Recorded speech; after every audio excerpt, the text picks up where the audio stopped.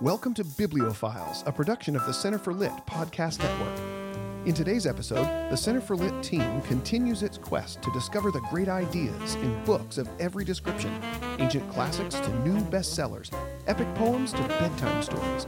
We're glad you came along. We hope you find this discussion as provocative and inspiring as the books themselves. Want to join the great conversation?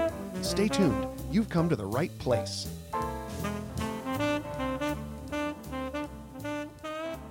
Welcome back to Bibliophiles, everyone. Glad you could make it. Adam Andrews here, as usual, joined by my family, the Center for Lit crew, my wife, Missy. Hi. My son, Ian. Hey. And his wife, Emily. Hello. Welcome, guys. Thanks. Glad you're on board for another edition. It's What Are We Reading this time? And Emily, you are on the hot seat. So let's jump right to it. What are you reading? Well, a couple episodes back, you challenged me to read Catcher in the Rye. I remember that. So I promptly went to the bookstore and found a copy. Not just any copy. It happens to be a first edition. Wow. By the way. Wow. How'd you come by that? I don't know. I discovered that for the first time today when I was thumbing through the front cover and saw the date and did a quick Google search, and it's the same date that it was published. So that's kind of fun. I'll say. Yes. So yeah, and I read it. So you have done it. You have risen to the challenge, and you've read Catcher in the Rye, and you're finished, right? You're not in the middle of it. Okay. Look Yeah, at and how so I guess obedient it's she not is. I know. Properly, what are we reading? It's what have I read? What have you recently read? I think let's take note here. Whatever we tell Emily to read, she will go directly to the store and buy it. This is good information. Give a complete report of books I should have read but haven't, to just make Emily do it. So I have a question before we get into your take on Catcher in the Rye and discuss it. What are the reasons that you had not yet read it at the time of my challenge? Well, that's a really great question because I feel like it's one of those books that every high schooler in America has to read. At least, I mean, probably not in the Andrews homeschool, but out in the world at large. And it never came across my desk. It was never assigned to me. And then I went to college, and Salinger isn't really hip right now. I did have a professor who assigned 9 stories to me, which I enjoyed, but not Catcher in the Rye. And so I just never read it. And I have a friend who really loves J.D. Salinger, but her favorite is Franny and Zooey. And so I read that to talk about it with her. I loved it. I love Franny and Zooey. But for whatever reason, I've never gotten around to the one that he's famous for, Catcher in the Rye.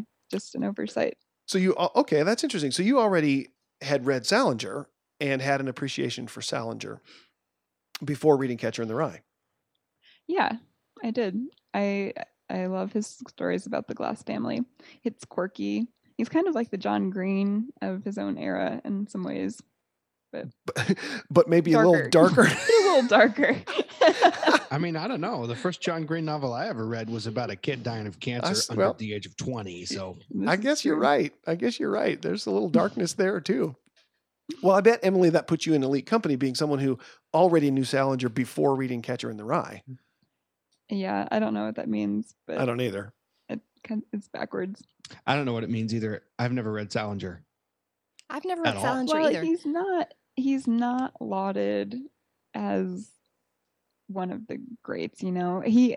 Hemingway loved him and his work, but for whatever reason, he kind of gets relegated to the high school reading list and isn't really considered like one of the canon in American literature. Maybe as an author, when you consider the whole body of his work, but surely Catcher in the Rye is recognized as one of the great American novels of the 20th century, right?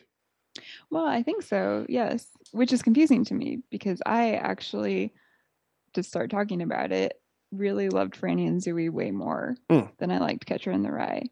And not to say that I didn't enjoy myself reading it. I really did. His style is very fluid and it's really easy to get through. But as a whole, I think Franny and Zooey is better. Well, you'll have to give us a quick summary of Franny and Zooey too. But let's start with the great one, the Grand Royale, Catcher in the Rye, which has never been out of print since 1951, sold something like 65 million copies since then. It's been translated into literally all of the world's major languages. One of the most popular works of serious literature to come out of anywhere in the last 75 years, right? Yeah, in 1969, Catcher in the Rye was the number one most requested book to be banned. Since we were just talking about that in a recent episode. That's right, we did. But it was also the second most taught novel in American public high schools. Simultaneously? Simultaneously, yes. Wow. Very interesting. That's a controversial piece right there. Exactly. There is a school district in our home state of Washington that in 1978 officially banned it in the liberal state of Washington. Wow. I think that's kind of amazing. As recently as 1978. Because must of be awfully blue. It's a little blue. I mean, okay, so Emily, explain this to me, because my knowledge, this is what I know about Catcher in the Rye, and it's very little. I had a friend in college who was also a lit major who wrote his thesis on Catcher in the Rye, and I was asking him all about it, and I said, I haven't ever read that before. Should I read it? And he said, no. And he told me you didn't know who he was talking to. He told me it was very dark and that I wouldn't like it. You wouldn't like it. So I ask you, should I read it? Okay, I disagree that it's ultimately dark, but the reasons that it would have been requested to be banned are these. It's very heavy on the swearing. It's a little antiquated, which makes it kind of quaint now. And maybe funny. That's some quaint swearing right there. Yeah, but it still is. It's very heavy on the swearing. There are prostitutes and there are sexual jokes. It's a first person narration from a teenager who has just been kicked out of his boarding school. This is the fourth time that he's been kicked out of a boarding school, and it's his interior monologue as he goes about in the world trying to figure out what he's going to do about this, avoiding going home for Christmas because he just really would rather not confront his parents about this one more time. And he gets into a lot of risque situations. He can easily pass for an older boy than he is because he has gray hair. So he goes to nightclubs and there's drinking and there's nefarious activities. And so I can see why someone would be concerned about handing this to their high schoolers, which is where, oddly enough, it ends up most often. Wow. Is it because it's about a high schooler? Is that why English department? I think so. Yeah. Yeah, it's the first person narration of a high schooler who's confronting the duplicity of the world, and is starting to see the way, as a grown-up with eyes, to see that there's a lot of hypocrisy in the world and that people aren't the way that they would like to be perceived. That he's basically getting an eyeful of the human condition as he walks around. And so it's a coming of age novel in that way. With a dark kind of cast, as somebody comes of age and to the realization that all is not what it seems and that people are essentially pretentious liars. But oddly enough, he starts the novel that way. He's Holden Caulfield, the protagonist, is extremely cynical and very sharp and very perceptive and sees all the ways that his friends and his teachers and his girlfriends are being phonies, is what he calls them. Everyone is a phony. Everyone is faking it. And there's no genuineness in the world. Does that hold true throughout the entire narration? Or does he discover otherwise? Well, so I thought that I was being super brilliant because I was like, oh, this kind of reminds me of Huckleberry Finn. And wow, I bet no one's ever made that connection before. And I was completely wrong. And no one makes that connection, it turns out, as I did my research. So not an original thought, which is not unusual. Well, that doesn't matter. It doesn't mean it's not profound, right? Well, it's similar. He is set apart in the same way that Huckleberry Finn was set apart as the kind of the picture of innocence who hasn't been what's the word I'm looking for? Civilized? Yeah, he hasn't been civilized. He hasn't been stained by civilization. He's set apart in that way. Holden Caulfield kind of is too. He's set apart from his modern civilization. And so it's not necessarily church going or the rules of society or anything that's holding him back, but rather it's everyone's desire to make something of themselves and to be perceived in a certain way. And he doesn't share that desire? Is that the thing? He doesn't. Yeah, and he reviles that desire and is doing everything he can to be his own person and figure out what's true in the world. And so he rebels in this way, but over the course of the story, he's always remembering his sister Phoebe, she's always kind of an anchor point in his life, and he has a very tragic history, it turns out. And I am going to be giving stuff away about the novel. Some spoilers, spoiler alert. Yeah, which, it is supposedly one of the most read novels, so hopefully that's Ian is covering his ears because he doesn't want to hear me say anything. Okay. Ian, you got to do some reading. This is like the second episode in a row where you've had to cover your ears because you're not caught up. He can't hear you. He's not listening. He's literally not listening. Anyway, I'll be quick. It comes out over the course of the novel that he has a very tragic family history. His younger brother, whom he loved very, very much, Ali, died tragically young. And he's still, we come to understand, having some post-traumatic stress syndrome with that and is still dealing with it. His older brother, DB, is a very talented story writer, but he kind of sold out and went west to Hollywood. And this is also being phony, according to Holden. And his parents are partiers and they're not really involved. They're wealthy and there's not really an anchor in the story except for his littlest sister, Phoebe, who is still quite young. She's an elementary aged girl. And Phoebe kills him, which is his way of saying that she's the greatest. Everything that she does is great. She's spontaneous. She is full of joy and she's genuine. And he always, all he wants to do is to go back and talk to her. If he can avoid, he doesn't want to talk to his parents, but he wants to sneak in and talk to her. And so she is kind of this juxtaposition with the rest of the things that he encounters. And by the end of the novel, he, like Huckleberry Finn, decides that he's going to go west. And he's going to go live the American dream out west. He's going to become a new person. Start a new life where no one knows him and have this new American Western identity. But when he goes to talk to his sister, he finally gets to her and she begs him not to go. And so he doesn't go. And that's the major change in the novel is unlike Huckleberry Finn, who lit out west for the territories, he chooses to stay home with his sister, presumably because she is what he has been looking for all along. So there is an odd change there. Even an optimistic one, maybe? I mean, doesn't he end the novel by guessing or thinking about what he'll do next with sort of something like a hopeful tone of voice? Yeah. He got this advice from a teacher and it ends up being kind of twisted, but he's going to set out with purpose to make something of himself. And to search for what is true, which ends up being what he believes he's good for is searching for the truth. So, Emily, you are famous among Center for Lit crew members for seeing the positive, hopeful implications of really negative, dark stories. You're the one who guides us when it comes to James Joyce, for example. So I want you to give in a sentence or two your spin on the message of, or the overarching theme of Catcher in the Rye. So J.D. Salinger was a super weird person. He explored a lot of different religions, quote unquote, over the course of his life. Buddhism. He was a yogi for a while. He was involved in the early stages of Scientology.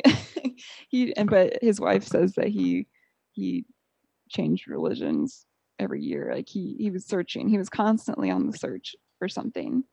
He was born Jewish. His parents were both devout Jews, but he left that faith. And so I can see the same thing, that same search in Holden, the same coming up against things in the world that appear phony and that don't really stand up, but still having that instinctive knowledge that there is something to be found and that's worth the search. And so by the end of the novel, I don't think that Holden has found it, but if there's anything that he's found, it's this innocence in his younger sister and the fact that she's too young to want to be duplicitous or feel like she needs to be something else. One of the other things he discovers is that he himself is also a phony. He says several times, I did this crazy thing. I don't know why I did it. When I get this way, I just become a phony person.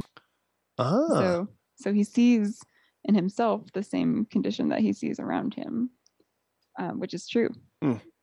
He isn't the innocent figure like Huckleberry Finn, but he shares in the same problem that he sees around him. Interesting. One of the if you were to ask 10 teachers what the main theme of Catcher in the Rye is, or maybe ask 10 readers what the main theme of Catcher in the Rye, or 10 movie producers, alienation would be on half of their lips. You would, I mean, the average observer walking down the street, Catcher in the Rye is about alienation. That's the main theme. Respond to that assertion that the main theme of Catcher in the Rye is alienation. Tell us what people mean by that, and whether you think that's presented in the story as a problem to be overcome, or some sort of stability for Holden Caulfield, or what about alienation in Catcher in the Rye? Well, I do think that's the major problem, and that's the modern problem, and that's why it's in a first-person narration, because he's stuck inside of his own head. And that was the big modern problem, trying to connect with other people in a world where you can't know what's true. But for Holden, I think that it's not all gone, that he is alienated and he does have problems connecting with people, except for by the end, he has reconnected with his sister in such a way that he chooses to stay with her. So there must be some kind of solution there. Maybe it's not a whole one or a satisfying one, but there's enough of a tug there in the family and in his friendship with his sister that keeps him rooted where he is instead of set off wandering.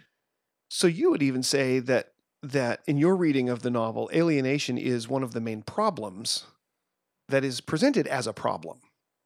That Holden Caulfield isn't necessarily the apostle of alienation, but he is one of its victims. Is that fair?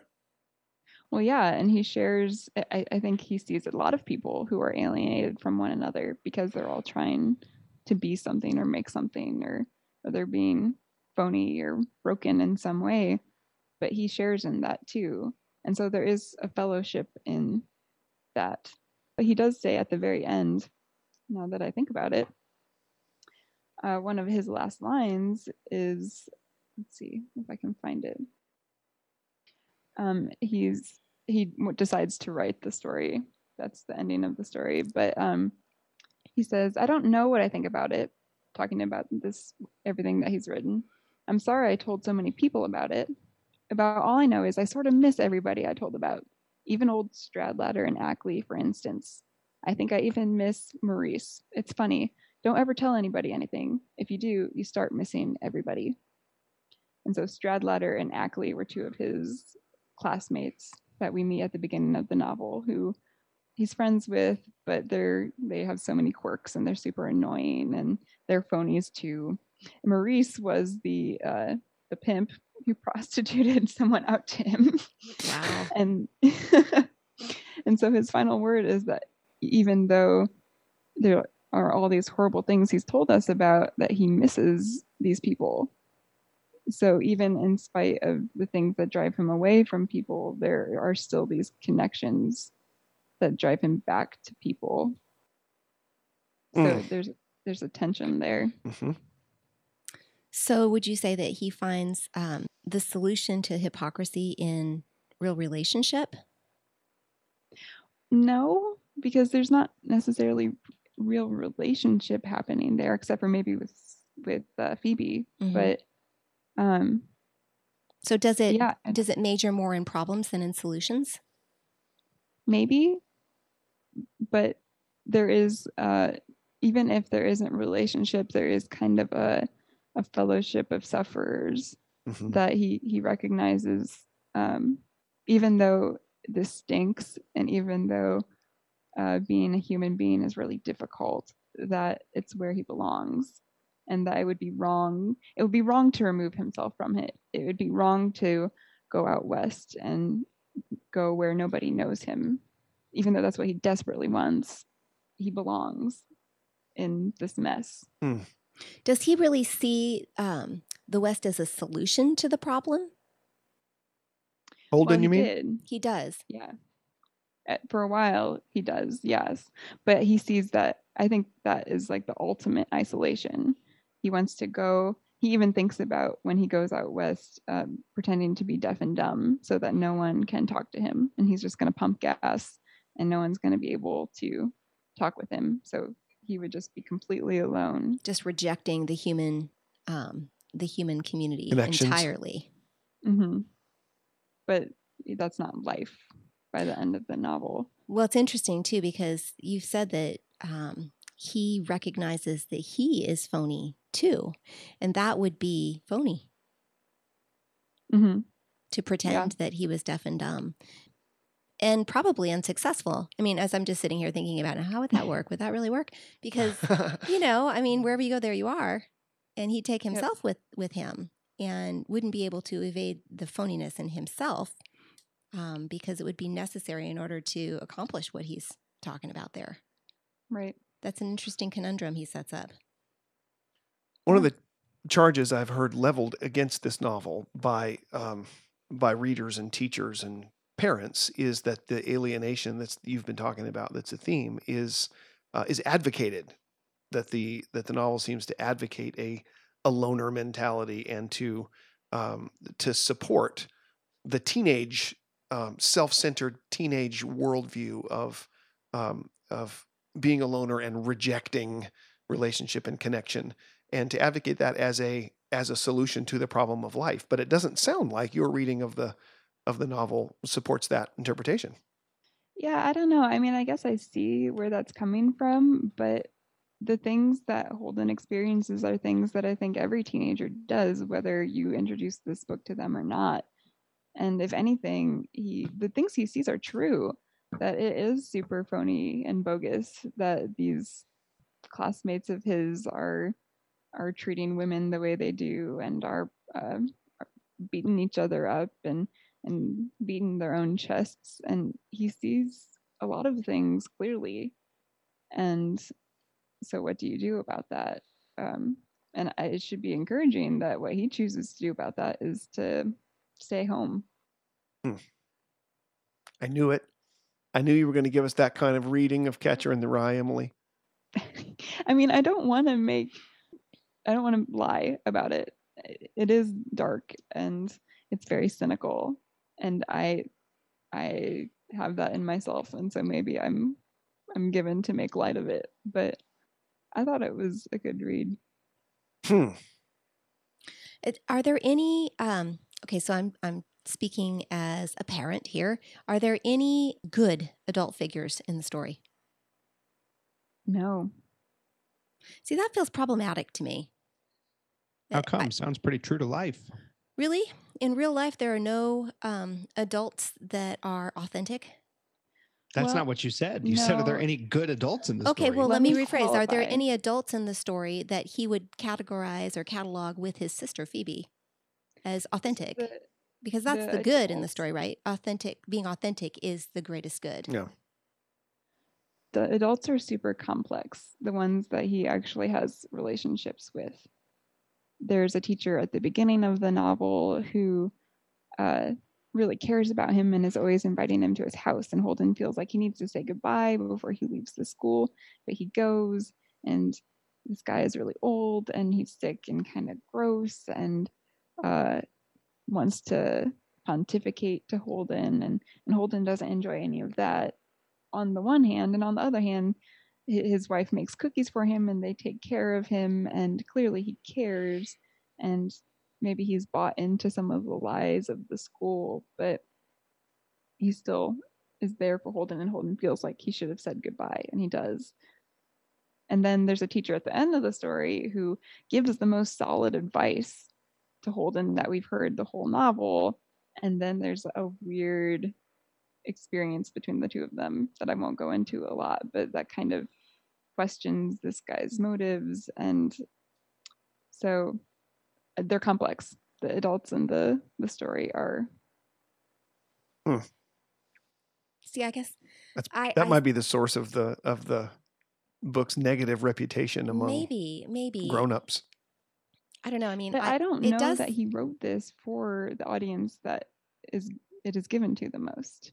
So just because it's got a teenage main character doesn't mean it's written for teenagers. Huckleberry Finn wasn't. Yeah, well, that's what I was going to say is Huckleberry Finn, Huck he's basically a noble savage in the story. And it sounds like you mentioned that he was much like Huckleberry Finn in this, except that he sees in himself the same phoniness that he sees in others. And I don't know, does Huckleberry Finn ever come to that kind of self-knowledge? I think he really does. No, it's one of my own pet peeves with Huck Finn as a novel is that the main character is anything but realistic. So it sounds pretty hopeful to me that as you represent him, he comes to some sort of terms with the fact that this affliction he sees in the people all around him, he suffers from too. He shares it. Mm-hmm. That seems like a positive, or at least it's the beginning of a solution. Yeah, I think so. Does this warrant including it on a book list? I mean, for all the reasons I've said, maybe not for our high schoolers, except for maybe seniors. I don't know, those who are mature enough to handle it. But for adults, yeah, I think. I mean, it's one of the American canon that other people have read. It's probably worth it to be versed in it. And although I will say, if you're going to read Catcher in the Rye, you should read Franny and Zooey as well. I was going to ask you to give us a super quick summary of Franny and Zooey by way of comparison. How is it that what goes on in that story? How is it also clearly a work of Salinger? And then what makes you think it's better? So Salinger, these themes of hypocrisy and the human's desire to behave in ridiculous ways to make much of themselves, that's all throughout his work, and the ways that breaks people and leaves them broken is in 9 stories, and it's also in Franny and Zooey. And Franny and Zooey are part of the Glass family stories that he wrote. The oldest of the Glass family was Seymour in A Good Day for Banana Fish. Is that the name of the short story? But anyway, Franny and Zooey are his younger siblings, and the story covers their relationship together. Not a ton happens, except for that we know Zooey is having a lot of trouble. I think Zooey's the girl. She's having a ton of trouble at school. Maybe Franny's the girl. It's been a while since I read this. But for the same reasons. And she's disenchanted with the things that she's encountering at school and the way that people are behaving. And she's wondering where the genuine is in the world. And the thing that she keeps coming back to is this mantra that she can't get out of her mind, and her brother thinks is kind of ridiculous and kind of pities her for hanging on to this. And she doesn't really necessarily believe the mantra, but it's really comforting to her. And the mantra is, Lord Jesus Christ, have mercy on me, a sinner. Mm. Wow. So that's Franny and Zooey. Is it delivered ironically? At first, it seems like it is, but by the end, you actually have to wrestle with it, because it really does bring her comfort.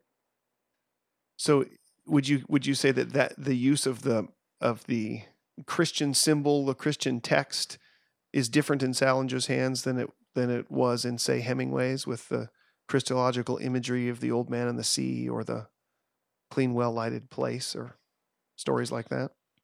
Yeah, I mean, it's hard to say. I probably have to read it again, but I left it with the sense that, while on the one hand, it can be one of the things that is phony, on the other hand, what if it's true?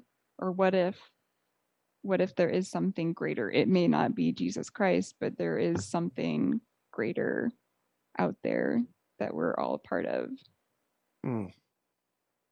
So you'd put Salinger's work squarely in the 20th century intellectual tradition as opposed to the 19th then, wouldn't you? Oh, yeah. Most definitely. He also had no idea. He was a major recluse, and he gave his last interview in 1980, but he didn't die until 2010. I had no idea. During that time, he wrote a lot of stories that haven't been published yet, and his estate is planning to release them eventually. Interesting. So he went 30 years, ended his life with 30 years of radio silence? Yeah, he was. It said that he believed that it was more fun to write for himself in private, and he didn't really want to share it with anyone. And so he wrote a lot, but it was just for himself. Did he live alone? He was married a couple times, but I don't know. He has children. Interesting. So you would prefer Franny and Zooey for the explicit hopefulness of that mantra over the implied hopefulness maybe that you find in Catcher in the Rye? I'd say they're both about the same amount of implied hopefulness, where it could really go either way. But I think I like Franny and Zooey because the questions there are, I mean, obviously I relate to them more, and I think that it's a little more in your face, making you wrestle with that statement. It's repeated so many times. Mm-hmm. So, Ian and Missy, you have not read the novel. Based on Emily's take, are you more likely or less likely to read it now? I'm planning on reading it. Which is why you can't really speak to what Dad said, because you had your fingers in your ears the whole time. You have no idea what your wife said. Our listeners are very familiar with my distaste for spoilers. They know. This is the third episode where I've plugged my ears for the majority. That's why I said you got to get to reading. Missy, what about you? Because I know you very well as a reader and a purveyor of books and a flag planter on issues of books stepping over various lines. What is your feeling towards Catcher in the Rye, given this summation? I wouldn't be averse to reading it myself. I would never put it on a student book list with this, after what Emily has told me. I can't imagine that anybody put it on a high school reading list after what she said. But, I think it's really difficult to judge a book you've never read yourself. I don't think it's appropriate.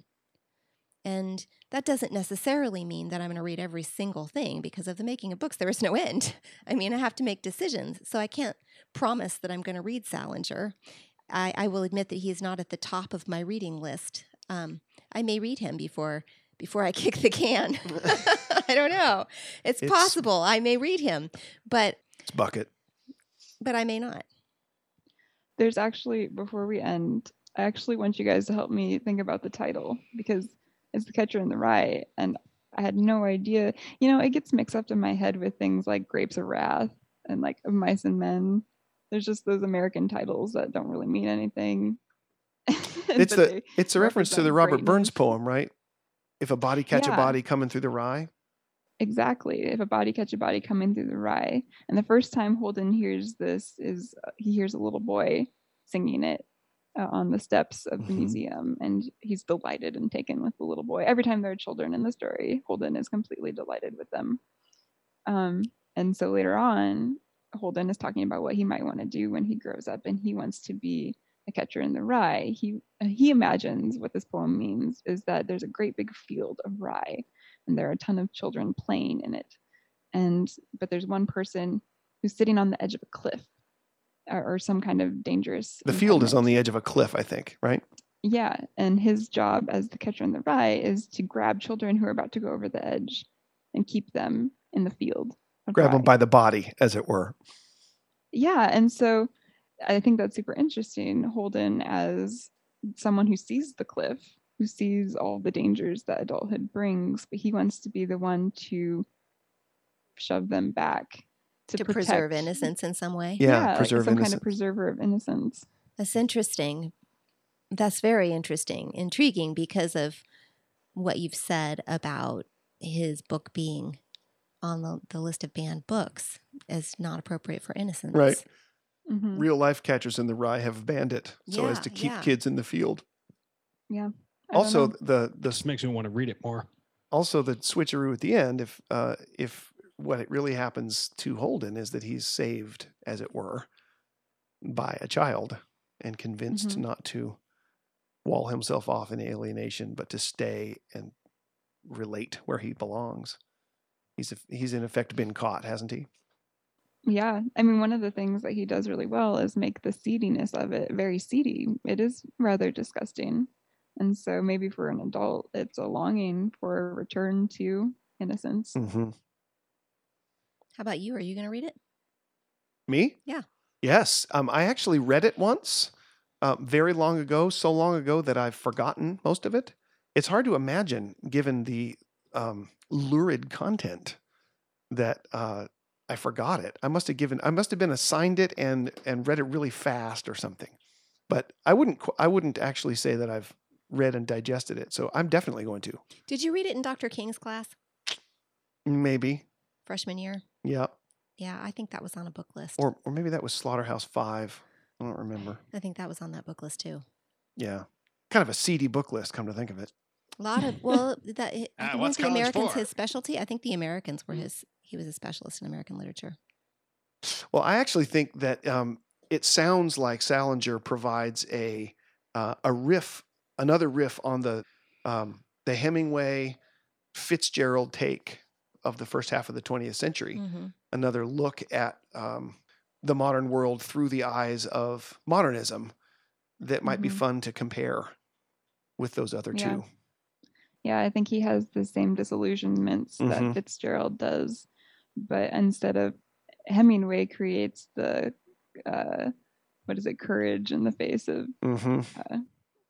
what does he call it? Grace under pressure or whatever Grace it is. under pressure. Yeah. Yeah. Instead of that, well, maybe it partakes of that, but Salinger's response seems to be a return to innocence Mhm. or as the continuing of the search for the greater meaning in the world, and even if you can't find it, the belief that it's there. So it comes out 10 years before Harper Lee. To Kill a Mockingbird, also written by a famous recluse, which seems to touch on some of the same themes, or at least the same problems. The problem of alienation, of the distance between people, and the necessity of forging some sort of basis for a connection.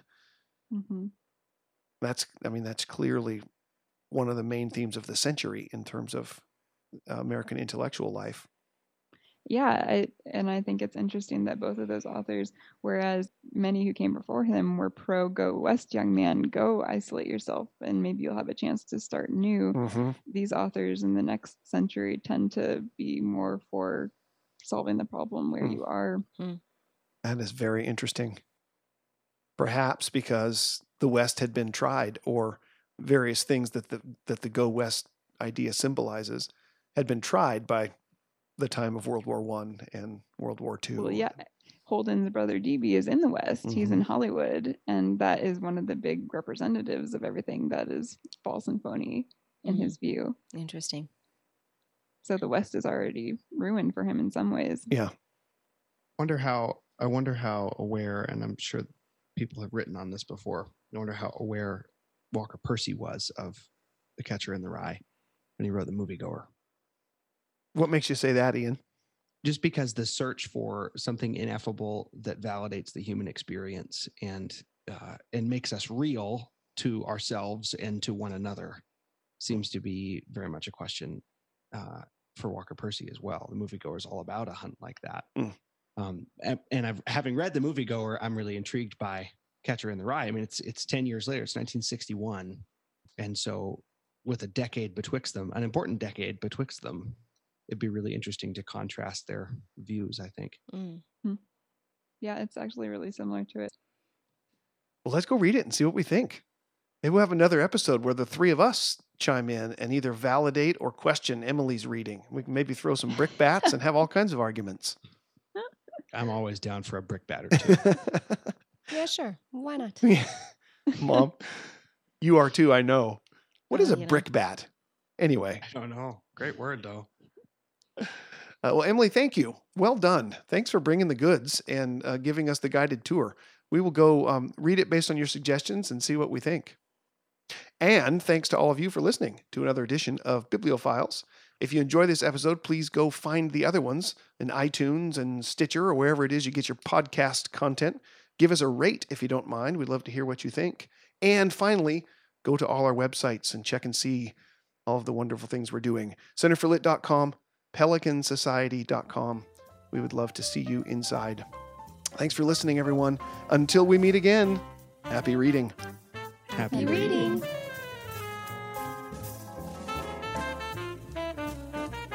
Bibliophiles is a production of the Center for Lit Podcast Network. Find new episodes each month on the web at centerforlit.com, where you'll discover dozens of resources to equip and inspire you to participate in the great conversation, including the Pelican Society, a membership program for folks who love the Center for Lit approach to all things literary. Thanks for joining us. We hope you enjoyed today's episode. Until next time, happy reading, everyone.